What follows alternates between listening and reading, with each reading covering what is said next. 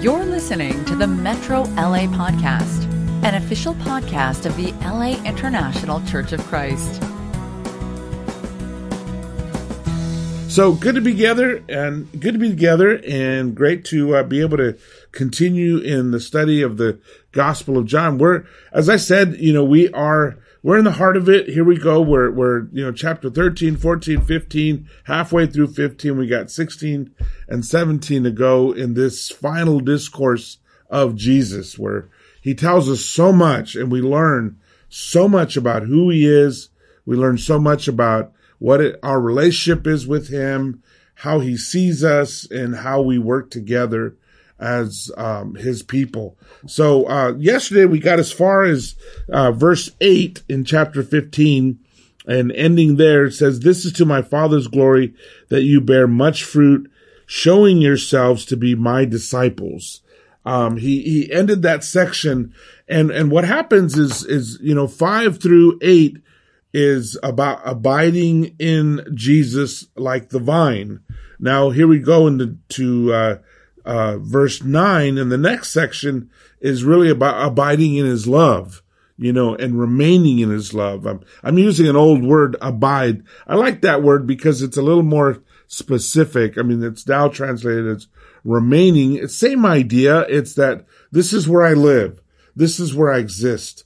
This is where I practice my religion, where my faith comes in, and this is who and what I am. So it's the modern concept, which actually dates back to classical concepts, is my ethos, right? My practice, my way of being. And if my way of being is connected to Jesus, then he just talked about all that will happen. And now he launches into, if my way of being is connected to his love. And in his love, really, he says, as the Father has loved me, so have I loved you. Now, just that from the beginning, we read through a lot of scriptures quickly, and sometimes we don't realize how deep that runs, how intense that is. That as the Father has loved him, and you have to remember, we're talking the Trinity. We're talking the Father, the Son, the Holy Spirit being one and in perfect harmony and in perfect love with each other. So have I loved you. So he's telling us something huge, that as I love my family, I love you. To say that would be big. It'd be significant. That's how deep this love, this commitment runs. And he's saying, as the Father has loved me, so have I loved you.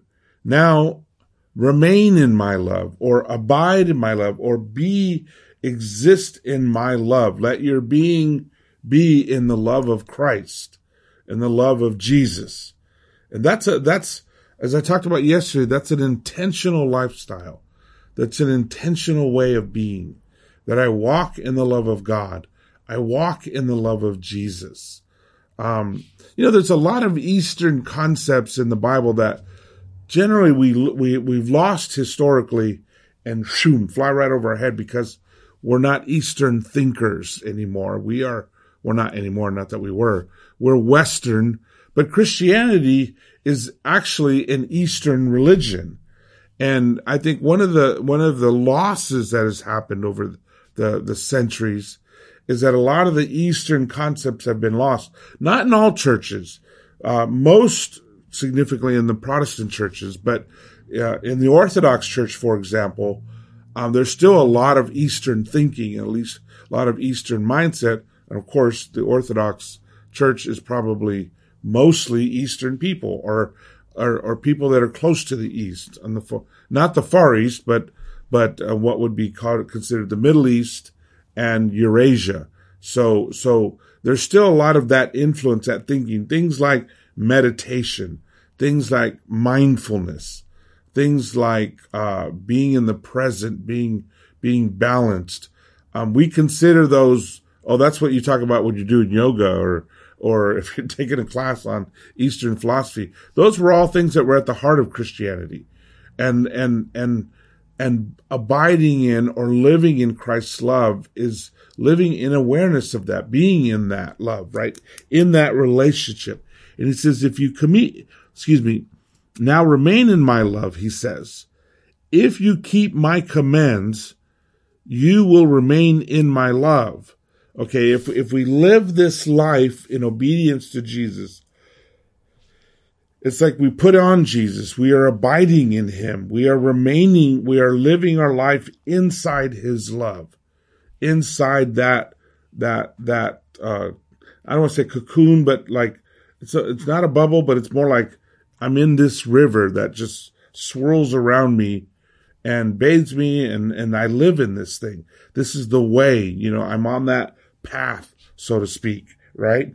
And he says, I have told you this. Let me back up. If you keep my commands, you will remain in my love, just as I have kept my Father's commands and remain in his love. And you see he's very much attaching our relationship with him with his relationship with the Father.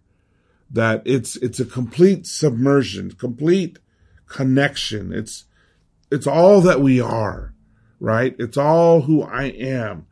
And, this is the depth of spirituality, is becoming one with Jesus, becoming one with the Father, as Jesus was one with the Father.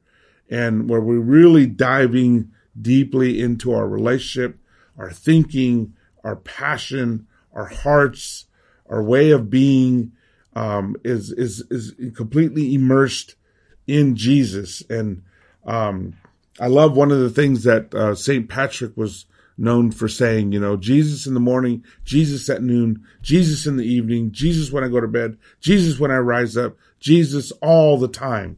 That he lived in Jesus. He abided in Jesus. And it says, I have told you this so that my joy may be in you and that your joy may be complete. He's doing this, or he's calling us to this relationship with him, this complete immersion with him, so that our joy will be completely filled. His joy will be filled, and our joy will be filled. He says that my joy may be in you and that your joy may be complete or completely fulfilled. Or this is that word perfect, right? Of something completely developed. God wants us to be full of joy. God wants us to be happy, any father wants his child to be happy, wants his child to be full of joy. And when he sees his child hurt, he hurts. When he sees his child suffer, he suffers. This is the Jesus who wept when he saw Mary and Martha weeping over Lazarus' death. And this is the Jesus who's saying, I want you to have my joy, and to have that complete joy. And he says, my command is this: love each other as I have loved you. And remember, we talked about this the other day, that when he says this, whenever I ask people, how did Jesus love us? They always say, he went to the cross for us. True. Absolutely true. The biggest thing he did for us. However, this is the night before, so that hadn't happened yet. So what did they think of? What was on their mind when they heard this statement? As I have loved you. How did Jesus show his love for them? How did he communicate that love? How did he express that love? What was that relationship like? And that's something that's absolutely worthy of meditation and thoughtfulness, mindfulness, and thinking about that as we interact with each other. This is not easy thing. These are not easy things to do. It's not an easy way to live. This is very intentional, very purposeful, very focused kind of life. It kind of makes you aware why some people in history would go off to a mountaintop and join a monastery, right? So that they could just solely focus on this. So they wouldn't have anything else to worry about. because this is so huge. And yet that is not what God calls us to do. He doesn't call us to go to a mountaintop and disappear. He calls us to do this, practice this, live like this in the midst of each other. And really that's where it's going to have the greater importance, is being able to love one another while we're living together, while we're going through life together, while we go through our ups and our downs together. And that's, it's no easy thing. It's a challenging thing. I mean, it's always amazing to me how easy it is for us to hurt each other, or to insult one another, or to disappoint one another. I mean, I try never to say anything that's insulting or hurting, that, to speak the truth and speak it always in love. And yet I'll still, say something in a class or in a sermon that hurts somebody or gets somebody mad. I'll get an email, I'll get a note or a text, and it's not at all my intention. And I know that if trying this hard not to do that, how incredible it is how easy it is to do it if you're not even trying, right? And most of us are trying. We're trying hard. And I think that's why it's so important that we be in his love, or in his grace, in his mercy. And we just have to be rich with mercy and grace with one another, that we're just constantly forgiving and gracious with one another, abiding in his love. And this is his command for us. Love each other in the way he has loved us. Boy, did he overlook a lot of sin.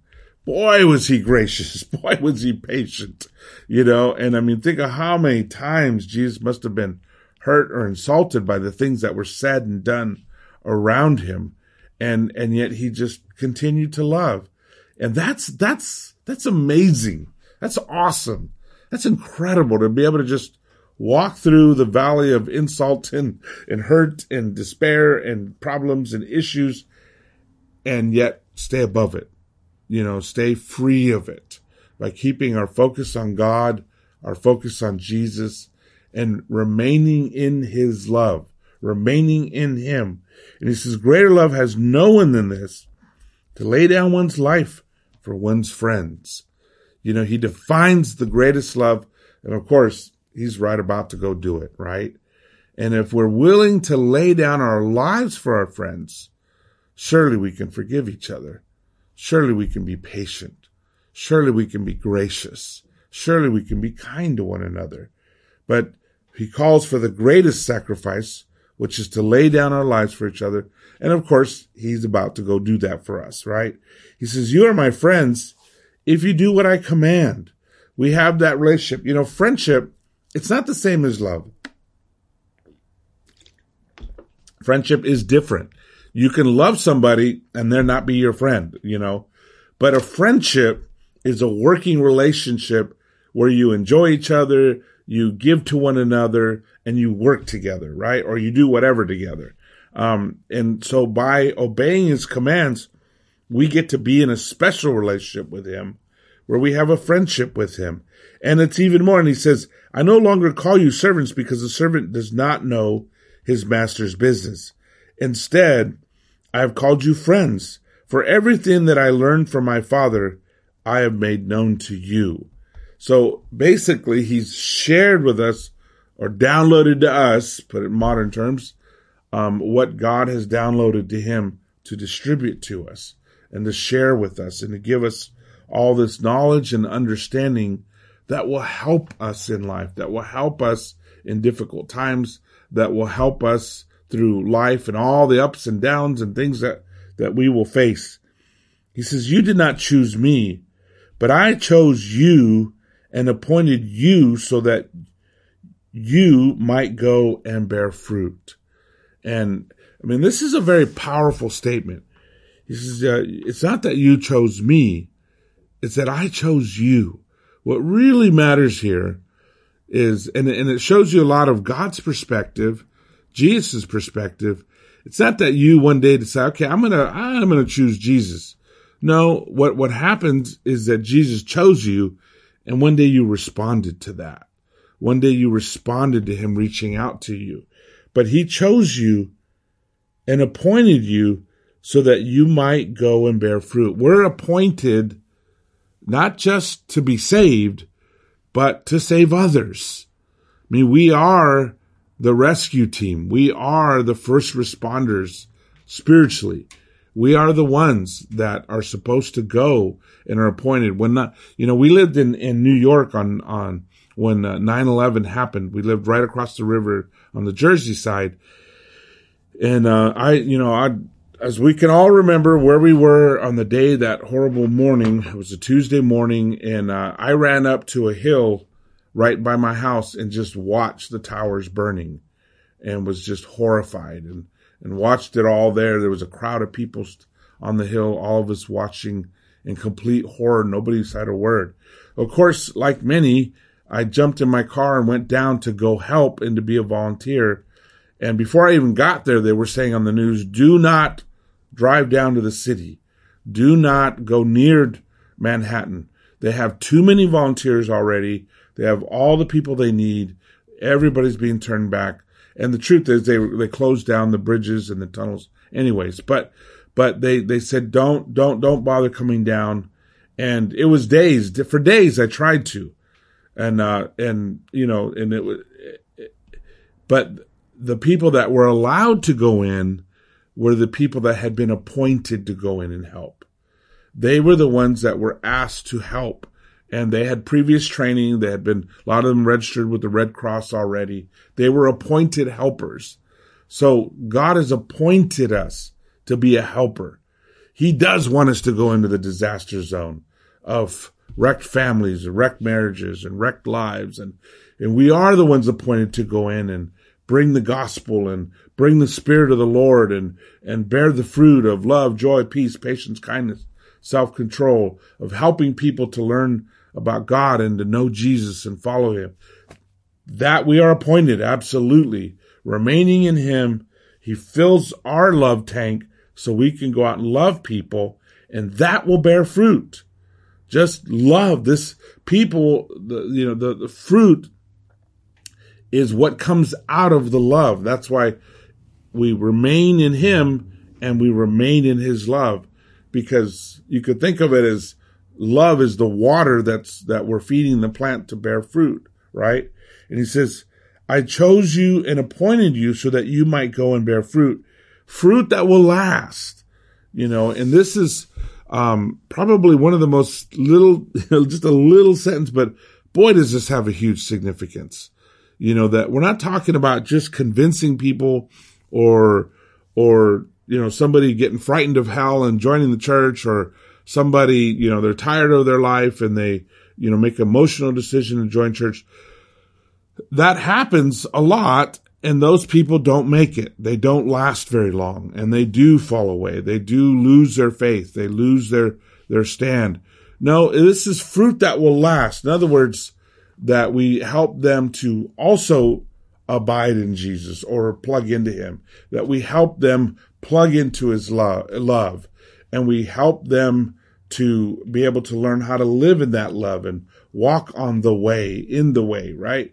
So that they make it a long way. They make it all the way, right? What good does it do to go out and help a whole bunch of people and they don't last, and then they turn around and leave? And obviously, we've seen that happen, and it's heartbreaking.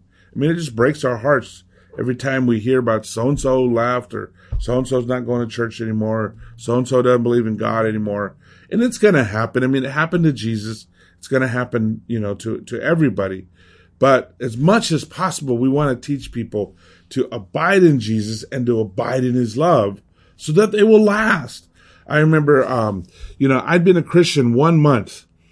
And I got noticed that my mother she had come down with cancer, and it just was shocking to me.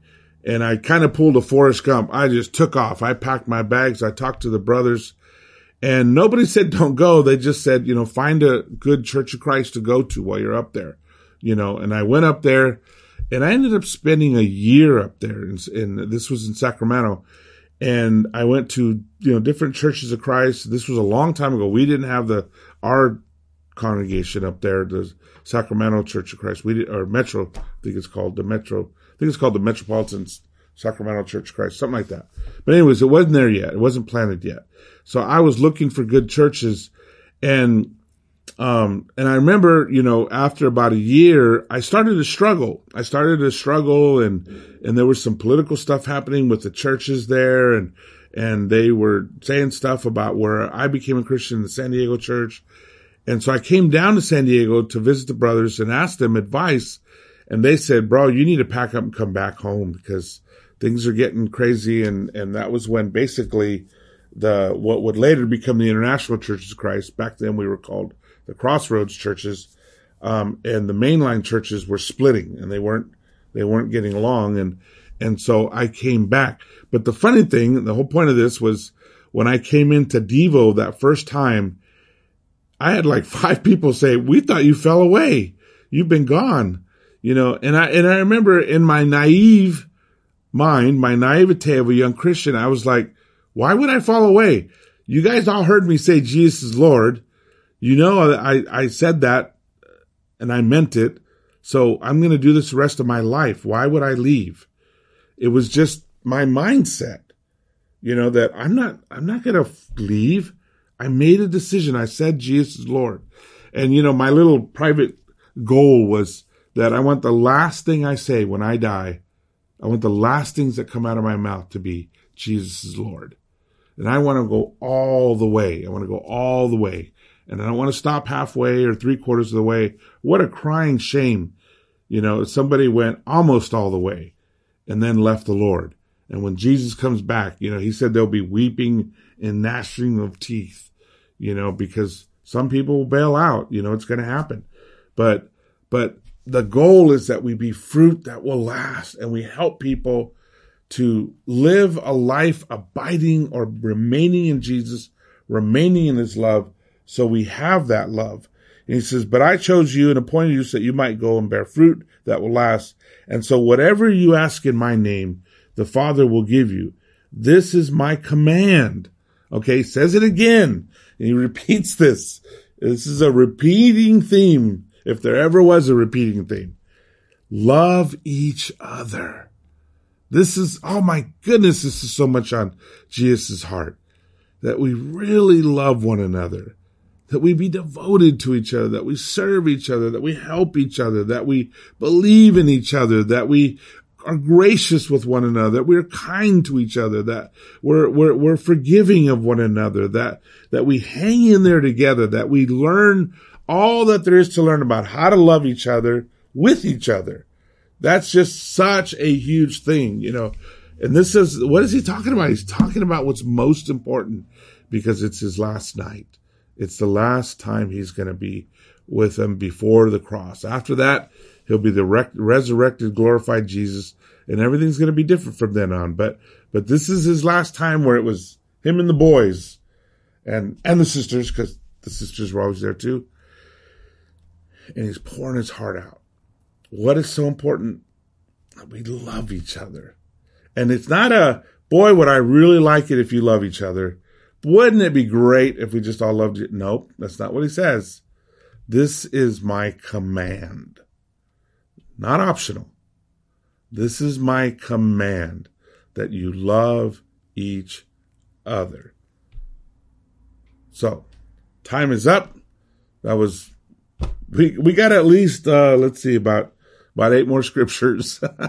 First time we got 8 scriptures, so we're about 2 or 3 minutes of scripture, but this is the heart of it, guys. This is good stuff. Take the time to pray about it, to meditate on it, and think about how we live this out. So God bless you, and we'll see you at the next study. You've just listened to the Metro LA podcast. For more information about our ministry, please visit metrolaregion.com.